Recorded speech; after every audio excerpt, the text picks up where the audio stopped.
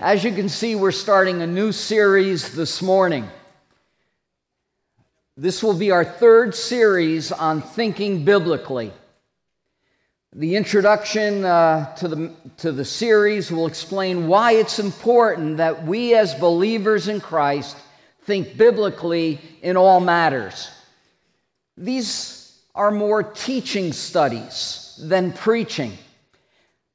Sometimes they're a bit more like Bible studies. The application to our lives comes out of living the truths that are presented in these messages on thinking biblically. We began in the spring of 2021 with our first series on thinking biblically. This was the series slide for that. We talked about thinking biblically about money. That was actually the last message. We talked about self-love. We talked about materialism and the influence of this world system. We talked about the militant, transgender, and homosexual agenda under gender and sexuality. We learned that the movement is just one movement, and their goal is to undermine God's creation, God's desire for the creature created in His image, man. We learned that while as Christians we are to accept everyone, we can't approve of every lifestyle. And the movement redefined acceptance to be approval. There's no one more tolerant or should be more tolerant in the world than Christians. But the movement redefines tolerance to be celebration. This approval and celebration would be compromised. And these messages were preached very biblically and powerfully by our brother David Arruda. There was a message on abortion. There was a message on pornography. There was a message on the Christian's relationship to government, and our brother Gilson preached a very powerful message on race, racism, and reparations. We learned to think biblically, to understand what God has said in His Word on all these things. Even though some of them we would think of as more modern issues, God has spoken on them in His Word. And many of these went back to the opening chapters of Genesis before they proceeded into New Testament teaching. We had such positive feedback to that first series that several months later, in the fall of 2021, we did our second series. We had multiple messages about what we have in Christ, multiple messages about who we are in Christ. These topics came from you all that you wanted to understand God's thinking on a matter so you could conform your thoughts, your way of thinking, to the way God thought about them. We looked at the Christian in labor, and then I pushed it off to the end because it's such a serious subject. I preached on divorce and remarriage, tragedies that affect the lives of so many and that needed to be dealt with sensitivity, pastoral care, and concern for the souls of those who have been affected by these things. We're doing Series 3 now, and these are the topics that are going to be covered. Lord willing, we'll have 2 messages on stewardship. We'll look at financial stewardship this morning, stewardship of our treasure. Lord willing, next week our brother David Arruda will preach on 2 other key areas of stewardship. Stewardship of our time and stewardship of our talents.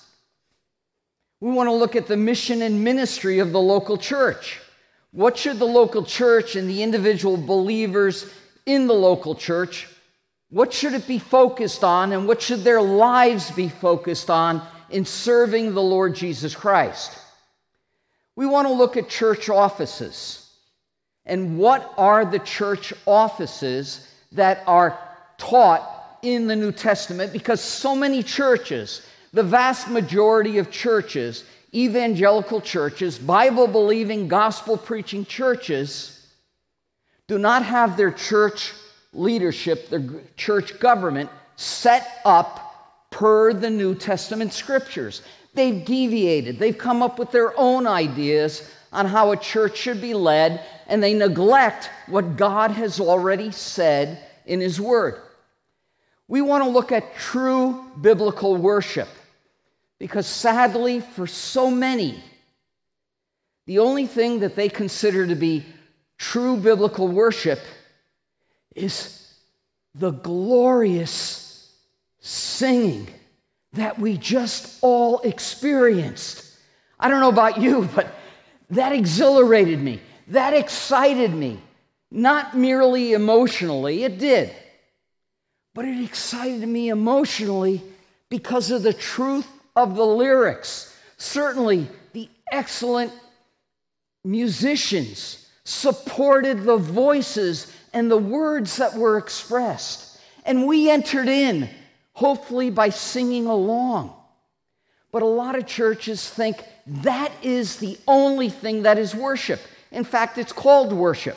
Nothing else is worship. That's our worship time. No, that's our musical worship time. And we're going to find out what true biblical worship is. It goes well beyond musical worship. We'll find out that musical worship sometimes is just music. It's not true worship. We're going to look at the role of women in the church. I'm not looking forward to preaching that one. It is God's truth. Look, there's some truths in God's Word I'm not particularly fond of. But God didn't ask my opinion on it when He decided what the role of women in the church should be. We're going to look at the roles of husbands and wives in marriage. And then we're going to look at a topic that in many, many evangelical churches is neglected. And that's church discipline. And we're going to find out when we look at church discipline that it's not a one-size-fits-all type of thing. There are 4 or 5 different avenues of church discipline, and each one is appropriate for a certain type of sin. And we'll learn all about that. If you wouldn't mind standing now for the reading of God's Word, please, if you're able to, do so. No problem if you can't. The Lord understands. We're just going to read one passage, just a few verses from Luke chapter 16. Our Lord Jesus Christ is speaking here. He's teaching here. And He says, "He who is faithful in a very little thing is faithful also in much. And he who is unrighteous in a very little thing is unrighteous also in much. Therefore, if you have not been faithful in the use of unrighteous wealth, unrighteous money, unrighteous mammon, who will entrust the true riches to you? And if you have not been faithful in the use of that which is another's, who will give you that which is your own? No servant can serve 2 masters, for either he will hate the one and love the other, or he will be devoted to one and despise the other. You cannot serve God and wealth." Please be seated as I pray. Father, we thank You for Your precious Word. How we want to understand these words that Your beloved Son taught so long ago. Oh, dear God, would You be pleased this morning to teach us, not by the words of any man, but by the words that Your Holy Spirit inspired in Scripture. Would You be pleased to teach us the precious, eternal truths of Your Word? Bring Yourself great honor and glory, we pray, during this time. Open our eyes, we pray, that we might behold wonderful things out of Your Word. We ask all this for Your glory and Your name's sake. Amen. This morning we want to think biblically about Christian financial stewardship. That's what this message is going to be about. It's going to be about money. Now, we don't hear a lot about money at Grace Gospel Church. In fact, the last time we had a message about money was July 18th, 2021. Coming up on almost 2 years ago. You could go a year or two at Grace Gospel Church, and at that time, on July 18th, I said the same thing. We hadn't had a message about money in about 18 or 24 months, somewhere in that range. We don't talk a lot about money. The church is not about money. The church is about God and Christ and bringing Him glory. But financial stewardship, as we're going to find out, is one of the ways the individual believer will glorify God and Christ. I want this to be very clear. When we talk about giving, often people only think about the act of giving, what they drop in an offering basket, what they maybe electronically over the internet give. They think about the act of giving. Giving is so much more than that. There's the desire, the attitude, the reason for giving. You've heard me say this before. When we talk about how we live out the Christian life, how we do things, we're talking about the horizontal, this world that we live in. But everything we do in the Christian life is more than the horizontal. There's the vertical component, our relationship with God and Christ. And the horizontal is always an expression of what's going on with an individual believer vertically regarding their relationship with God and Christ. The horizontal, whether it be giving or anything else, can never be divorced from the vertical. The horizontal always reveals the vertical. And so we want to look at the reasons for Christian financial stewardship as well. We don't want to just focus on the giving. But before we get into Christian financial stewardship, let me just give a brief introduction for the entire series on thinking biblically. The mature believer in Christ, the growing spiritually minded believer in Christ, wants to think biblically about everything. I don't want my own opinions and thoughts on a matter. I want God's and Christ's. I want to know what they said, what they think. The ancient theologians talked about thinking God's thoughts after Him. That's what every spiritually minded, spiritually mature believer wants to do. We want to view things, understand things, think about things the exact same way Jesus Christ did. And so we want to grasp the importance of thinking biblically because, look, all of us, whether it be through our life in the world, whether sometimes it even be through Christian activities like listening to Christian radio or Christian television or reading a Christian book or going to Bible study, sometimes everything that expressed is not biblical. This morning, I hope we'll see what is biblical, and if it's new to you, or even it's a refresher and you forgot from July 18th, 2021, I want you to be able to see that this is what God really says about it, not what I say about it. I'm going to try and stick as close to the words of Scripture as possible so that you can see this all comes from Scripture and not from the mind of an old man. How can we think biblically? Well, Paul tells us in 1 Corinthians chapter 2. In verse 12, he says, "Now we have received." In the context, if you look at the previous 11 verses, he's primarily talking about the apostles there with the we the apostles. But we are justified in extending this to all believers for biblical reasons. Romans chapter 8. Every believer in Christ has the Holy Spirit.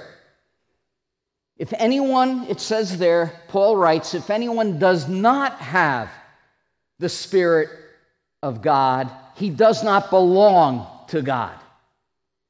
He's not a believer at all. He's not a Christ follower at all, he or she.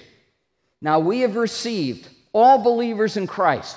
1 Corinthians chapter 12, Paul says, "For by one Spirit were we," and here he's talking to the entire Corinthian church, "for by one Spirit we have all been baptized into one body," the body of Christ, whether Jew or Gentile.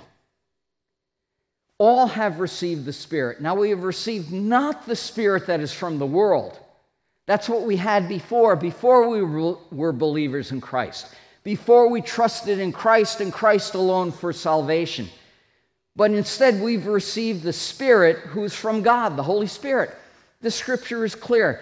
Every true follower of Christ, everyone who has truly believed in Jesus and trusting in Him alone and what He did on the cross for salvation, is indwelt by the Holy Spirit. It's not for the preachers. It's not for the elders. It's not for a special group of super spiritual people. Every believer in Christ is indwelt by the Holy Spirit, sealed by the Holy Spirit. Every believer in Christ is placed in the body of Christ through the baptizing ministry of the Holy Spirit. Why do we have the Spirit of God, according to Paul here? So that, here's the purpose, here's the reason, so that we might know the things freely given to us by God. God wants us to know all that He has given to the believer in Christ. Paul talks about these things. These are things we also speak, not in words taught by human wisdom, but in those taught by the Spirit, combining spiritual thoughts with spiritual words. Where do we find the Spirit's words? In the Word of God. All Scripture is inspired by God. The prophets were moved by the Holy Spirit. We find it in God's Word. But the natural man, the unsaved man, the one who has not yet been born again through faith and trust in Jesus Christ, they haven't been born of the Holy Spirit. They do not accept the things of the Spirit of God. Why? For they are foolishness to them. It doesn't mean that the unsaved may not understand the truth that is taught there, but they don't see the personal value for them. They reject the personal value for them. If they didn't, they would accept it and be saved. But the unsaved, the natural man, does not accept those things because they're foolishness to him. Oh, you really believe what's in that old book, the Bible? Well, good for you. I'm glad you have your crutch. You need it. But I can stand on my own 2 feet. You've probably heard things like that when you've shared the gospel with someone, or you've answered their question about something. Not only do they not, but they cannot understand them. They won't, they don't, and they can't. They can't understand them. Why? Because they are spiritually appraised. Again, they can understand the doctrine, the teaching. Oh, a Christ follower should do this, but I'm not going to do that. I don't see any value in that. Why should I prefer others above myself? I mean, it's all about me, isn't it? See, they don't see the value in becoming more like Christ in their behavior and their conduct and their words. They not only can't they understand, but don't they understand, but they can't understand because these things are spiritually appraised. But he who is spiritual evaluates, appraises, discerns all things, yet that individual is evaluated by no one. The unsaved, the natural man, they don't understand what makes the believer in Christ tick. How can they be so victorious during the time of trial? How do they do the things that they do? It's as if the believer in Christ, the spiritually minded believer in Christ, is walking on the water, walking on the waves, the storms of life. They can have victory over that. The unsaved, the natural man, just doesn't understand what makes that person tick. How can they understand? How can they do what they do? In verse 16, Paul presents a rhetorical question. For who has known the mind of the Lord that he will instruct him? The answer is no one. Apart from the Spirit of God, no man knows the mind of the Lord. God's ways are not our ways, the prophet writes. Neither his thoughts our thoughts. For as the heavens are as high above the earth, so are God's ways higher than our ways, and his thoughts than our thoughts. The reason why we can know these is we have the mind of Christ, because we have the Spirit of God. The believer's mind should not be influenced by the world. Paul writes this in Romans. Do not be conformed to this world. Conformed. It has the idea, the original Greek language that Paul wrote in, that word has the idea of being pressed into a mold. Now, some of you ladies, and some of you men, you don't have to admit to it, I have made Christmas cookies. You know, you roll out the dough, and then you have these little metal forms that you press into the dough. You lift it out, and you have a tree, or a star, or whatever that mold is that you've pressed into the dough. Don't allow the world to press you into its mold. God wants to mold every believer in Christ into the image and likeness, the moral image and likeness of the Lord Jesus Christ. He wants to mold our thought patterns after his own beloved Son's thought patterns. He wants us to think biblically. Don't be pressed into the world's mold, but be transformed. That Greek word, we get our English word metamorphosis from.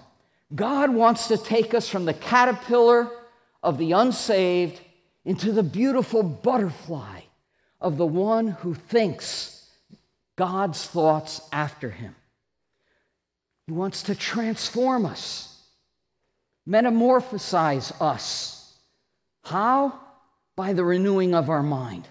The focus in Scripture is on the mind. Proper emotions should grow out of what we think. And so the emphasis is on renewing the mind. That is found in God's Word. God's mind is revealed in His Word, and without a focus on God's Word, we're not going to have a renewed mind.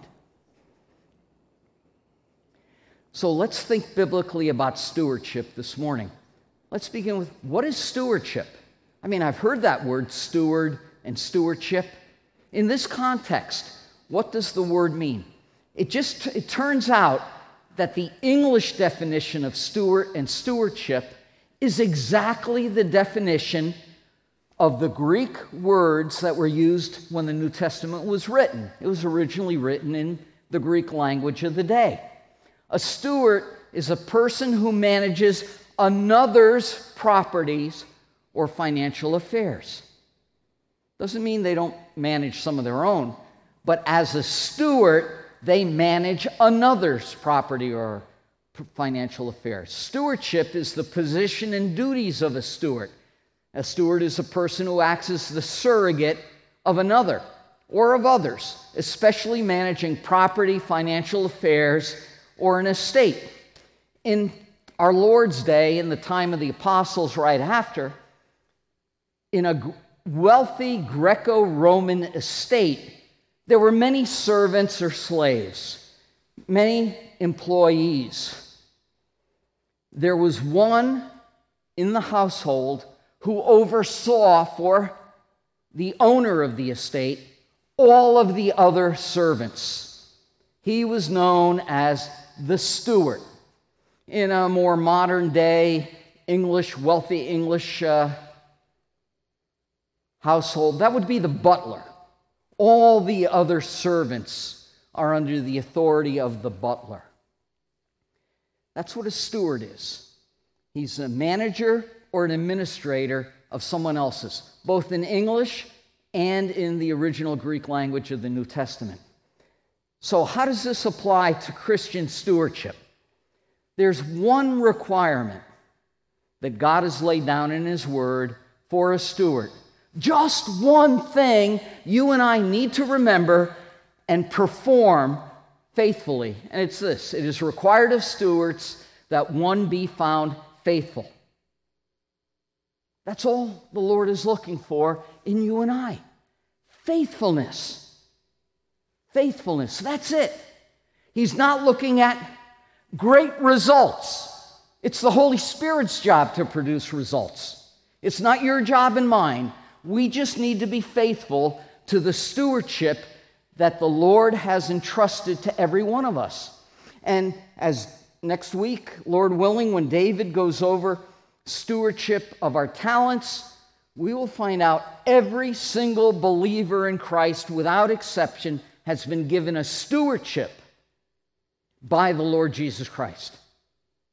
Every one of us, not just the elders of a church, not just the heads of ministries, not just people serving, for example, in the AV ministry at the back of this room, not just the preachers, every single person has a stewardship. God in Christ wants one thing and one thing from us in our stewardship, in our management of what He has entrusted to our care, that we be found faithful, whether it's money or whether it's one of the other aspects of stewardship that, Lord willing, we'll hear about next week. So let's think biblically now about Christian financial stewardship. Sadly, in this day and age, Christians are like a pendulum. I mean, all people are, not just Christians. They swing equidistant of a center line. They swing to the left and to the right. They go to one extreme or the other extreme. And those extremes, when we're talking about financial stewardship, is spending or hoarding. Some people have a materialistic eye. The Bible calls it the lust of the eye, the desire to possess. And they spend when it's not necessary to spend. Or they live their life in fear. Maybe the sovereign Lord of heaven and earth has so ordained that they don't have an abundance of material things, particularly money. And so they fear, what does the future hold? And they hoard. Even some of those with a lot of money hoard. What is the dividing line between spending and hoarding? There's a dividing line of truth that divides between spending and hoarding. That dividing line is a path that we walk. It keeps us on the path so that we don't become materialistic and overspend, or we don't, out of fear or greed, hoard. What is that dividing line? It is giving. Giving is the dividing line. Giving is the path that keeps us from spending too much or hoarding. It is the dividing line of truth, and that is giving. There's a lot more to giving than putting something in the basket. Giving guards our heart. It's a shield of protection. It is armor around our heart. If you're a Star Trek fan, it's shields up to protect us against the phasers of spending or the photon torpedoes of hoarding. It protects us from one extreme or the other. And that's giving. It serves that purpose. To think biblically about money or financial stewardship, we need to understand two things. Financial stewardship in the Old Testament. Yes, I know we're not under the Old Covenant any longer. We're under the New Covenant in Christ's blood. But so many Christians import an idea of financial stewardship from the Old Testament and force it on Christians in the New Testament. So we first are going to understand that, and then we're going to look at financial stewardship in the New Testament. So let's look at financial stewardship, or the use of money or resources in the Old Testament. Financial stewardship in the Old Testament was based upon tithing. What is a tithe? It's an older English word, and it means literally 1/10 or 10%. That's all it means. It means nothing else. It doesn't mean necessarily religious giving. A tithe might be applied to religious giving, in the Old Testament, but the word itself means 1/10 or 10%. That's all it means. That's the meaning of the word. Now, how the word is used is different than its meaning. How it's applied is different than its meaning. But it means 1/10 or 10%. Financial stewardship in the Old Testament was based upon tithing. Need to make this clear. The Gospels, all four of them, Matthew, Mark, Luke, and John, are primarily a transitional period from the Old Covenant, the Mosaic Covenant, to the New Covenant in Christ's blood. And most of the Gospels, other than the last couple of chapters of each of the Gospels, is covered by the Mosaic Covenant. Christ was born a Jew. He lived as a Jewish man.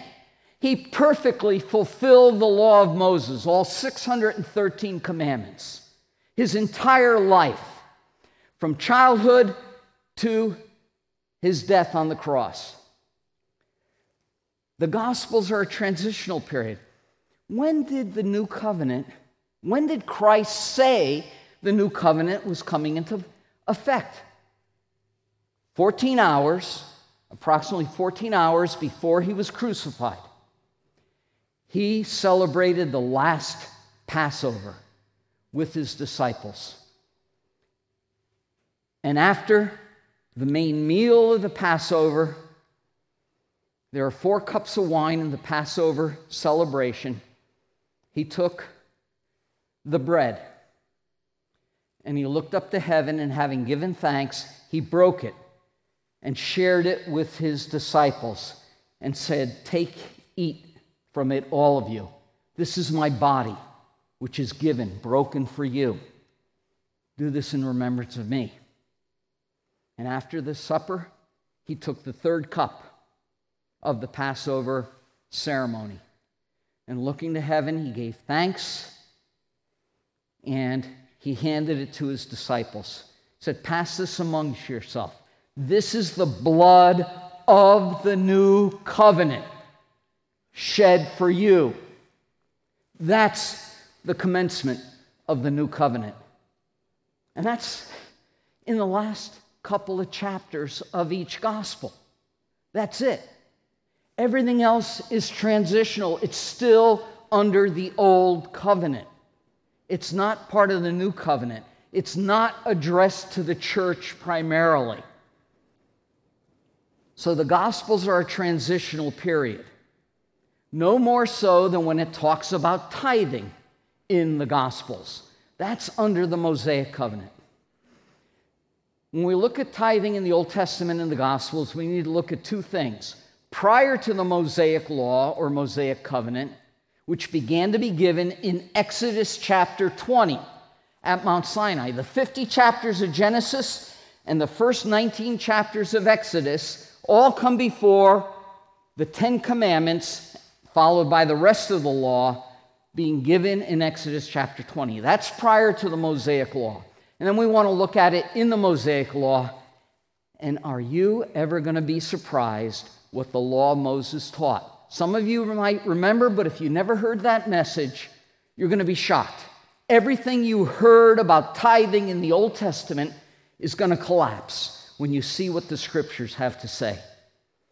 Prior to the Mosaic law, we have a nice example of it, in Genesis chapter 14. And Abraham, his name was Avram, God changed it to Avraham. Abraham, returning from defeating Kedorlaomer. Melchizedek, king of Salem, brought out bread and wine. Now he was a priest of God Most High. He blessed him. Blessed be Avram of God Most High. Blessed be God Most High, who has delivered your enemies into your hand. Avram, or Abraham, gave him 1/10 of all. I want to point out a few things here. This occurred before the law, and I have heard Christians from the pulpit say that because Abraham tithed, he gave 1/10, a tithe, some English translations say. gave him a tenth of all. Because Abraham did this, and he's the father of the faithful, as we learned when we covered the life of Abraham, that because it existed before the law, it ought to exist after the law as well. Every Christian needs to follow Abraham's example and give a tenth. Now, before and after are clearly two different things. But no matter, look what the text says. After Abraham's return from defeating in warfare Kedorlaomer and the other kings that were allied with him. They had conquered the kings of Sodom and Gomorrah and some other kings, and they took Abraham's nephew Lot, his entire household, all his possessions. They carried them away in the spoils of victory. Well, Abraham, when a messenger came and told him, he gets all his armed men and he goes out to do battle with these kings, and God gives Abraham victory. And Abraham then takes all the wealth of the conquering kings that he defeated, all the wealth of his nephew Lot, all the wealth of Sodom and Gomorrah. He takes all the people and all their wealth as the spoils of victory from defeating Kedorlaomer and the kings that allied himself with him. And he's bringing them back. And as he comes back, a priest of the Most High God, Melchizedek, comes out and meets him and blesses him. And Abraham gave him a tenth of all. See, the word all is used in some of the previous verses. All the spoils. It referred to all the spoils of victory. This is just a description of what happened. It's an accurate description of what happened. It's not a prescription for you and I to do the same. There is no, and go and do likewise. There is no command addressed to any believer in Christ here. There is no exhortation. It's just a description. It's not a prescription. Well, if we were to go to our resident physician here, Dr. Rowland, we're not feeling well. He examines us and he says, okay, I'm going to give you a prescription. Take 2 aspirin and call me in the morning. Or he writes one out that we have to fulfill at the pharmacy. Now notice he didn't write out, these are little round pills that are light blue in color, and this is what, that'd be a description of the medicine. Instead, he gives a prescription. Take 2 aspirin, not 1, not 3, 2. Call me in the morning, not later that evening or 3 days from now. A prescription is what we should do. A description is what happened. This is just a description. There is no prescription here. But somebody might say, okay, I really want to use this as a prescription. Notice what they do. They pick and choose what details of the description they want to use. They picked one, a tenth. Everybody's got to give a tenth. No, what did they ignore? They ignored the fact that there was warfare. They ignored the fact that there was victory in warfare. They ignored the fact from the description that there was the spoils of victory. That's inconsistent. To be consistent, you have to use all the details. So it would be wrong to use this passage in this way, but if you really thought you should, you got to be consistent. So the next time any of us go to war against an evil person and we defeat them in combat, then carry away all their spoils, all their wealth, take the keys to their house, the keys to their car, empty their bank accounts, search for any loose change between the cushions of the sofa, take that away, and then give a tenth of that. That would be a better use of this passage. Still wrong, but you're trying to account for all of the details instead of picking and choose. But Paul, Abraham was the father of the faithful. We heard all those messages on how devoted he was to the Lord. Okay? Again, he was devoted to the Lord. He believed God. He trusted in God. But he also trusted in himself and the flesh. He committed adultery. Does that mean we should follow his example and commit adultery? Of course not. The stories of Abraham describe him. There are timeless principles there about God and how God works in the life of believers. But you don't have to take my word that this has to do with the spoils of victory. God wrote a commentary on these verses. It's found in Hebrews chapter 7. God wrote a commentary. He comments on this. The Holy Spirit tells us that it spoils. In Hebrews chapter 7 and verse 4, now it begins in verse 1 by talking about Melchizedek. He's explicitly mentioned there. Now consider how great this man, Melchizedek, was, that even the patriarch Abraham gave a tenth of what? Of the spoils. God's commentary. It's just the spoils. So the tithing that we see before the law was 10%. It comes before the law. Here in the case of Abraham, it has to do with the spoils of warfare, of victory in warfare. That's all it has to do with. We have no warrant or justification to extend it beyond that. How about in the Mosaic Law? If I were to ask you, how was financial stewardship carried out in the Mosaic Law? Exodus 20 through the last Passover in the Gospels. The Mosaic Law, that entire period. Well, all you have to do is read the heading, and I've already told you, it was tithing. If I were to ask you how much the Jews gave in giving, there were required giving, and then there was free will offerings over and above. Each Jew could decide whether to give none or more, but they were required by the law to give something, and that was tithing. If I were to ask you how much that would be, all of you would probably say, oh, well, Paul, you already told us. Tithe means 10% or 1/10. They gave 10%. Well, you'd be right about the tithe, but you'd be wrong about how much. The reason is most people think there was one tithe in the Old Testament law, in the Mosaic covenant. There was more than one tithe. In fact, in the law, there were 3 tithes, each one 10%. We're not going to look at the verses. You can take a snapshot, or the slideshow will be on the website. You can note the verse references there. Read them. Read them over 2 or 3 times. Look for the similarities. Look for the differences. And you'll see there were 3 tithes. If you can't pick up on that, talk to me next week, and I'll be happy to show you. We'll go through the verses together. It'll take 5 to 10 minutes. Every year, there was a Levitical tithe.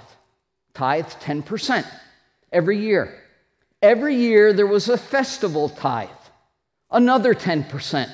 It was taken to Jerusalem probably 3 times a year when Jewish males appeared before the temple in Jerusalem. And then every 3rd year there was a tithe for the poor. It included Levites, widows, orphans, the poor.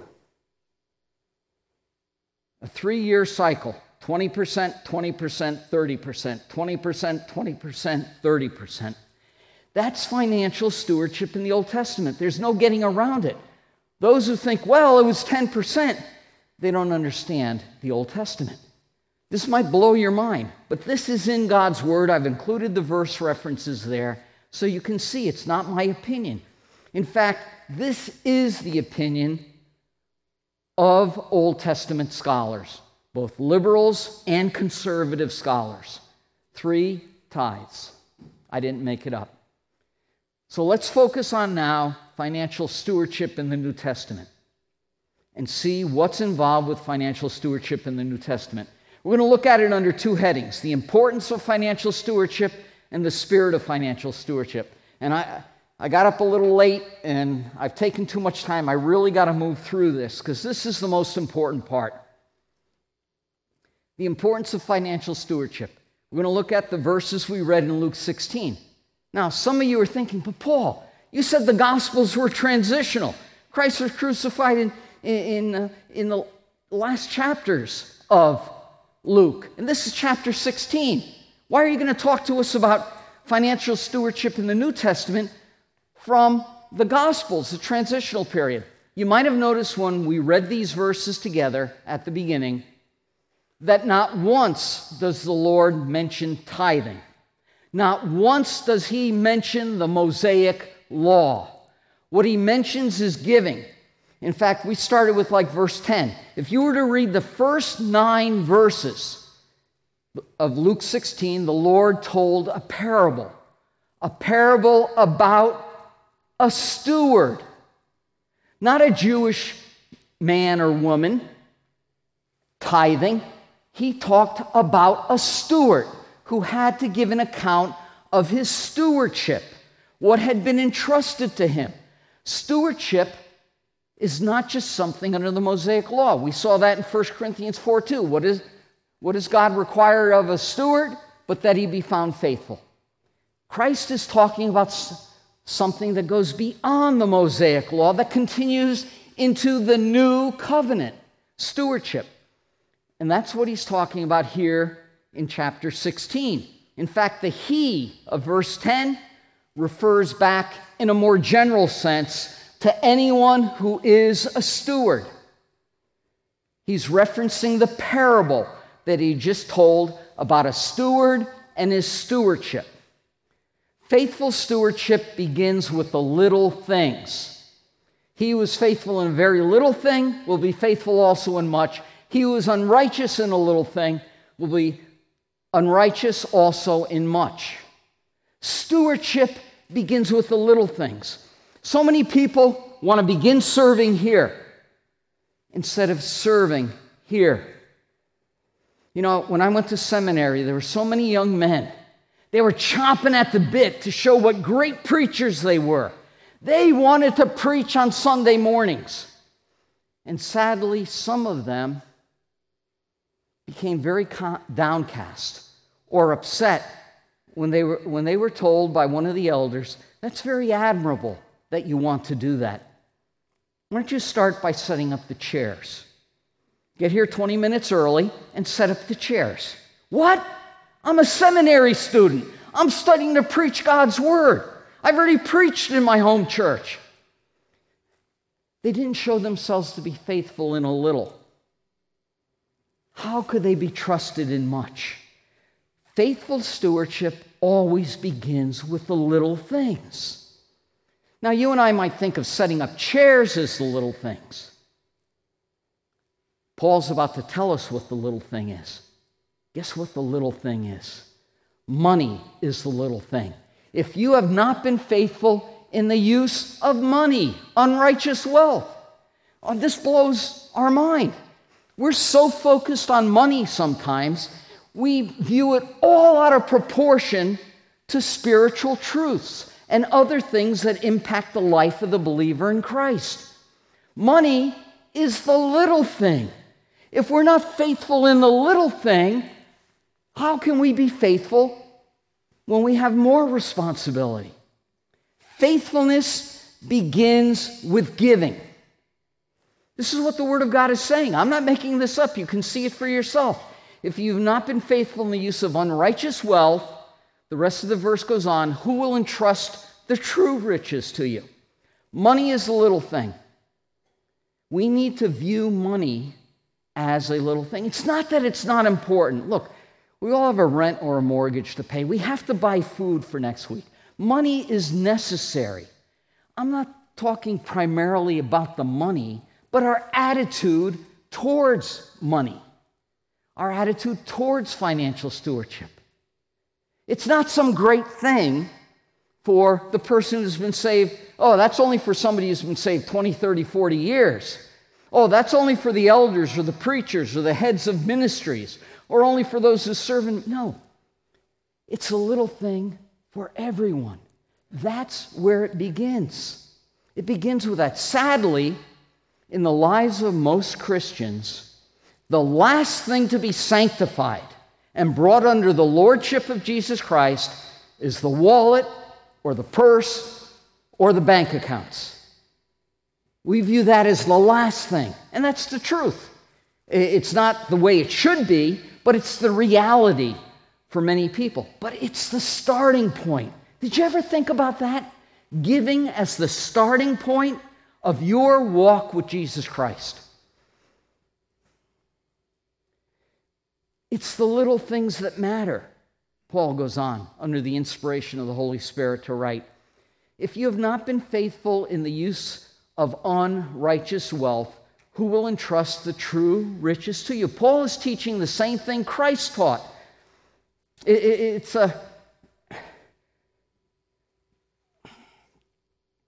Excuse me. The little things that matter. This is actually Christ speaking here. My apologies. The next passage we look at will be Paul. I'm so sorry about that. My apologies. If not been faithful in the use of unrighteous wealth, who will entrust the true riches? It's the little things that matter. We show our faithfulness first in the little things. All our money is really the Lord's. This is such an eye-opener as well. Have you ever heard someone say, or perhaps you've thought it yourself? I know a long time ago I thought this way. When it comes to giving, I'm going to give the Lord some of my money. I'm going to put in the offering some of my hard-earned cash. The reality is all our money is the Lord's. God is gracious to us, and He allows us to keep most of His money for ourselves.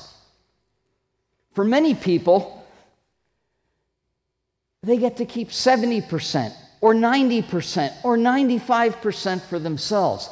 The New Testament doesn't specify a percentage in giving. For some, in this day and age in this country, 10% is too much.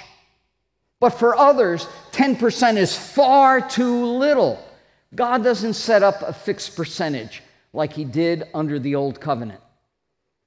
We need to understand, first and foremost, all our resources, all our money in this case, is really the Lord's. If you have not been faithful in the use of that which is another's, that's stewardship. Remember, stewardship manages that which belongs to another.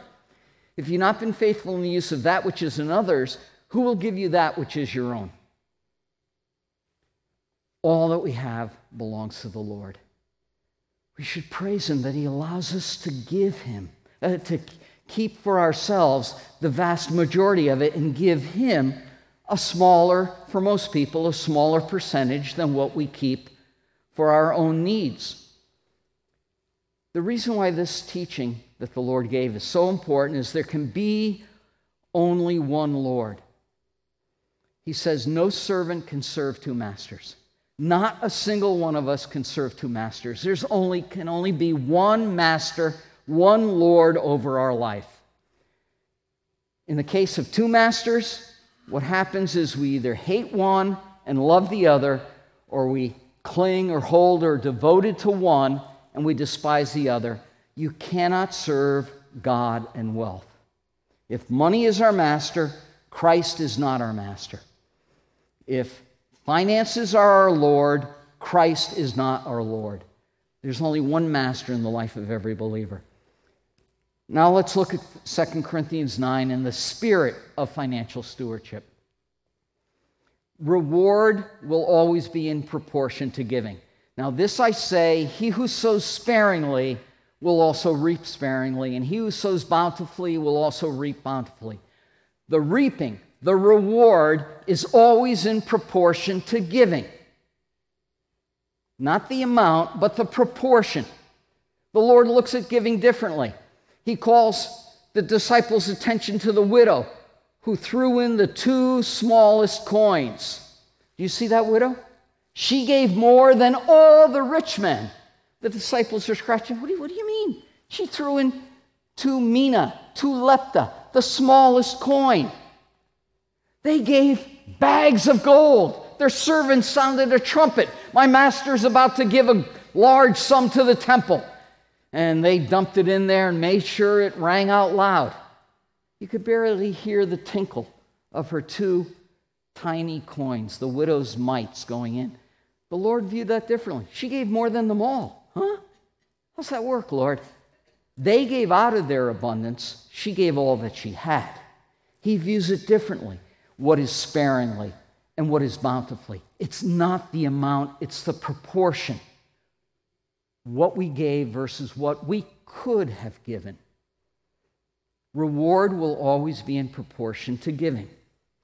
Giving should be purposeful. Each one must do just as he has purposed in his own heart. We need to have a plan in giving.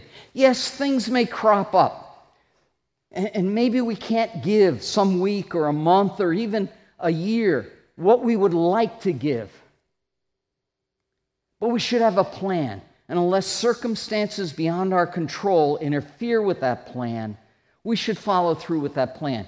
Giving must be purposeful. Look, there were times when I was first married and my wife was raising an infant boy and then his younger sister. I was the only one working. My job didn't allow me at that point to take a second job. I was bringing home $160 a week. We couldn't give 10%.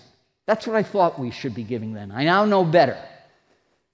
That 10% is way too much for some and far, far too little for others in this country, even with our economy the way it is now.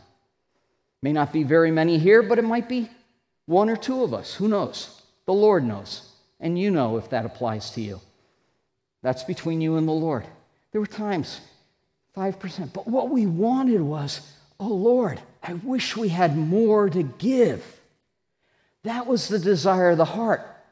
The Lord would bless that, and there'd be times when we could give several or many times as much. And it might fluctuate. The Lord understands it, but have a plan. Be purposeful about it. Giving should be willing. It's never forced. Each one must do, not grudgingly or under compulsion, for God loves a cheerful giver, it goes on to say. Not grudgingly or under compulsion. This is one of the reasons why the elders of Grace Gospel Church have decided we will never pass a basket here again. Just that basket going by and the thought, people are watching me. They might give grudgingly. Now that's their problem, but we don't want to contribute to that. We don't want to set them up to fail, to do something grudgingly or feeling under compulsion. Giving is between you and the Lord, whether you give or not and how much. We don't ask for money. The church has needs, it has a mortgage, but the Lord will provide. He'll provide through you all as He blesses you. But giving should be willing. Never feel forced to give. That's between you and the Lord. And I trust that everyone who names the name of Christ wants to please their Lord, even in this little thing of giving. Faithful in the little thing. Look, this is a test. Have you ever wondered, maybe some of you have been in this experience. God and Christ seem different. They seem distant. The depth of your relationship and love and devotion to God and Christ it seems to be lacking. It's not what you want it to be. You don't recognize the nearness of God's presence and the warmth of His smile. And you examine your life, and I don't see any rebellious sin in my life. Maybe it's because we're not being faithful in the little thing. Is not our relationship with God and Christ one of the big things in the Christian life? Maybe the reason why we're not experiencing all the joy and blessing that God has for us is because we're unfaithful in the little thing. Giving should be willing. Never feel forced or compelled to give. Giving should be cheerful. Each one must be a cheerful giver. Look, I love sharing the gospel with people. I love it even more when they make a profession in faith in Christ, and especially if they follow in Christ's footsteps and they live the Christian life. That gives me so much joy. But giving ought to give us joy as well. We're serving the Lord when we give. God loves the cheerful giver. You want to feel the warmth of His love and His smile upon you? Give cheerfully, not grudgingly or under compulsion. If you can't give because of an unexpected bill, or you lost your job, or you need an unexpected $2,000 car repair. The Lord understands that. He's the sovereign Lord. He ordained these circumstances in your life. He understands it. He looks at the desire. God loves the cheerful giver. Always give cheerfully. It's not merely your duty. It's the believer in Christ's privilege and honor to glorify their Lord through giving. Never fear giving. God can provide for you. God is able to make all grace abound to you, so that always having all sufficiency in everything. Don't fear the future. Seek first His kingdom and His righteousness, and all these things will be added to you. The Lord taught that in the Sermon on the Mount. The context is similar. God is able to do whatever He wants to do. God is able to provide for you. This is not prosperity gospel, so that you always have all sufficiency in everything.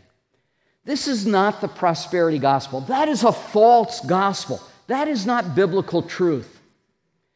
It's not, if I give this little seed faith, this seed money, then God will bless me financially. He'll bless me materially. I'll be able to buy that Mercedes-Benz, or I'll be able to buy that bigger house. Oh, Paul, I don't want a Mercedes-Benz.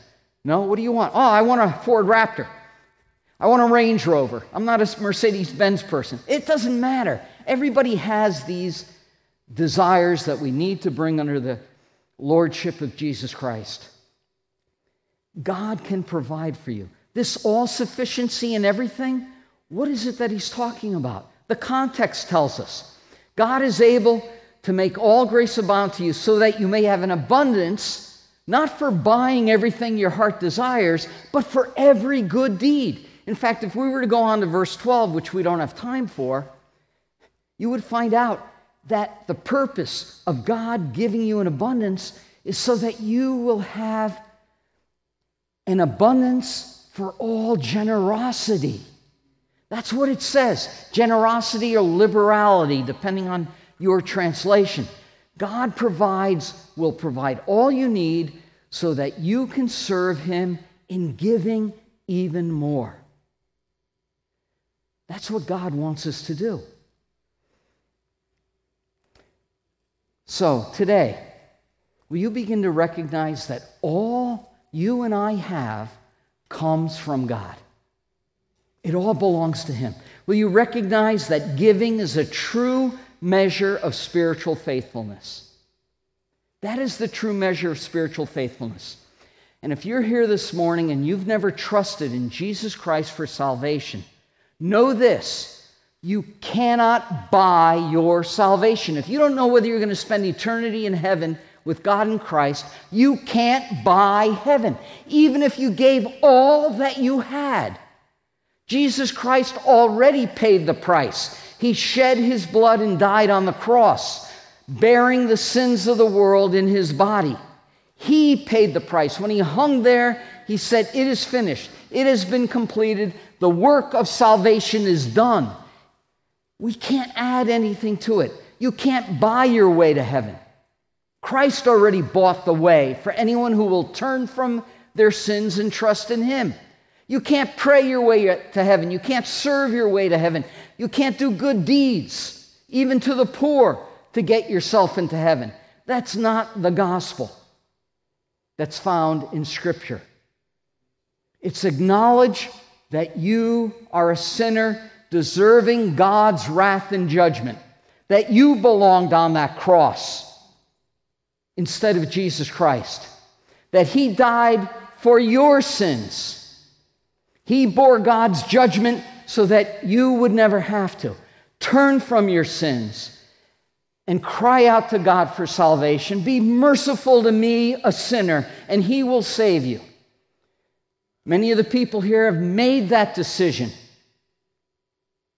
It's the best decision we've ever made in our life. Trust in Him. Believe on Jesus Christ, and you shall be saved.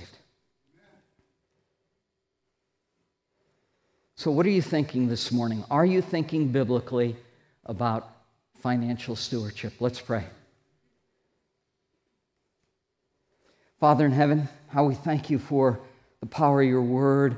Oh, dear God, may your Holy Spirit enable us to take these precious truths home with us. Give us clearer understanding. Make things clearer to each one here than I attempted to do this morning. Oh, dear God, create in us a burning desire to be faithful in our stewardship, beginning with the little things. And may this faithfulness bring you honor and glory. We ask all this for your name's sake. Amen.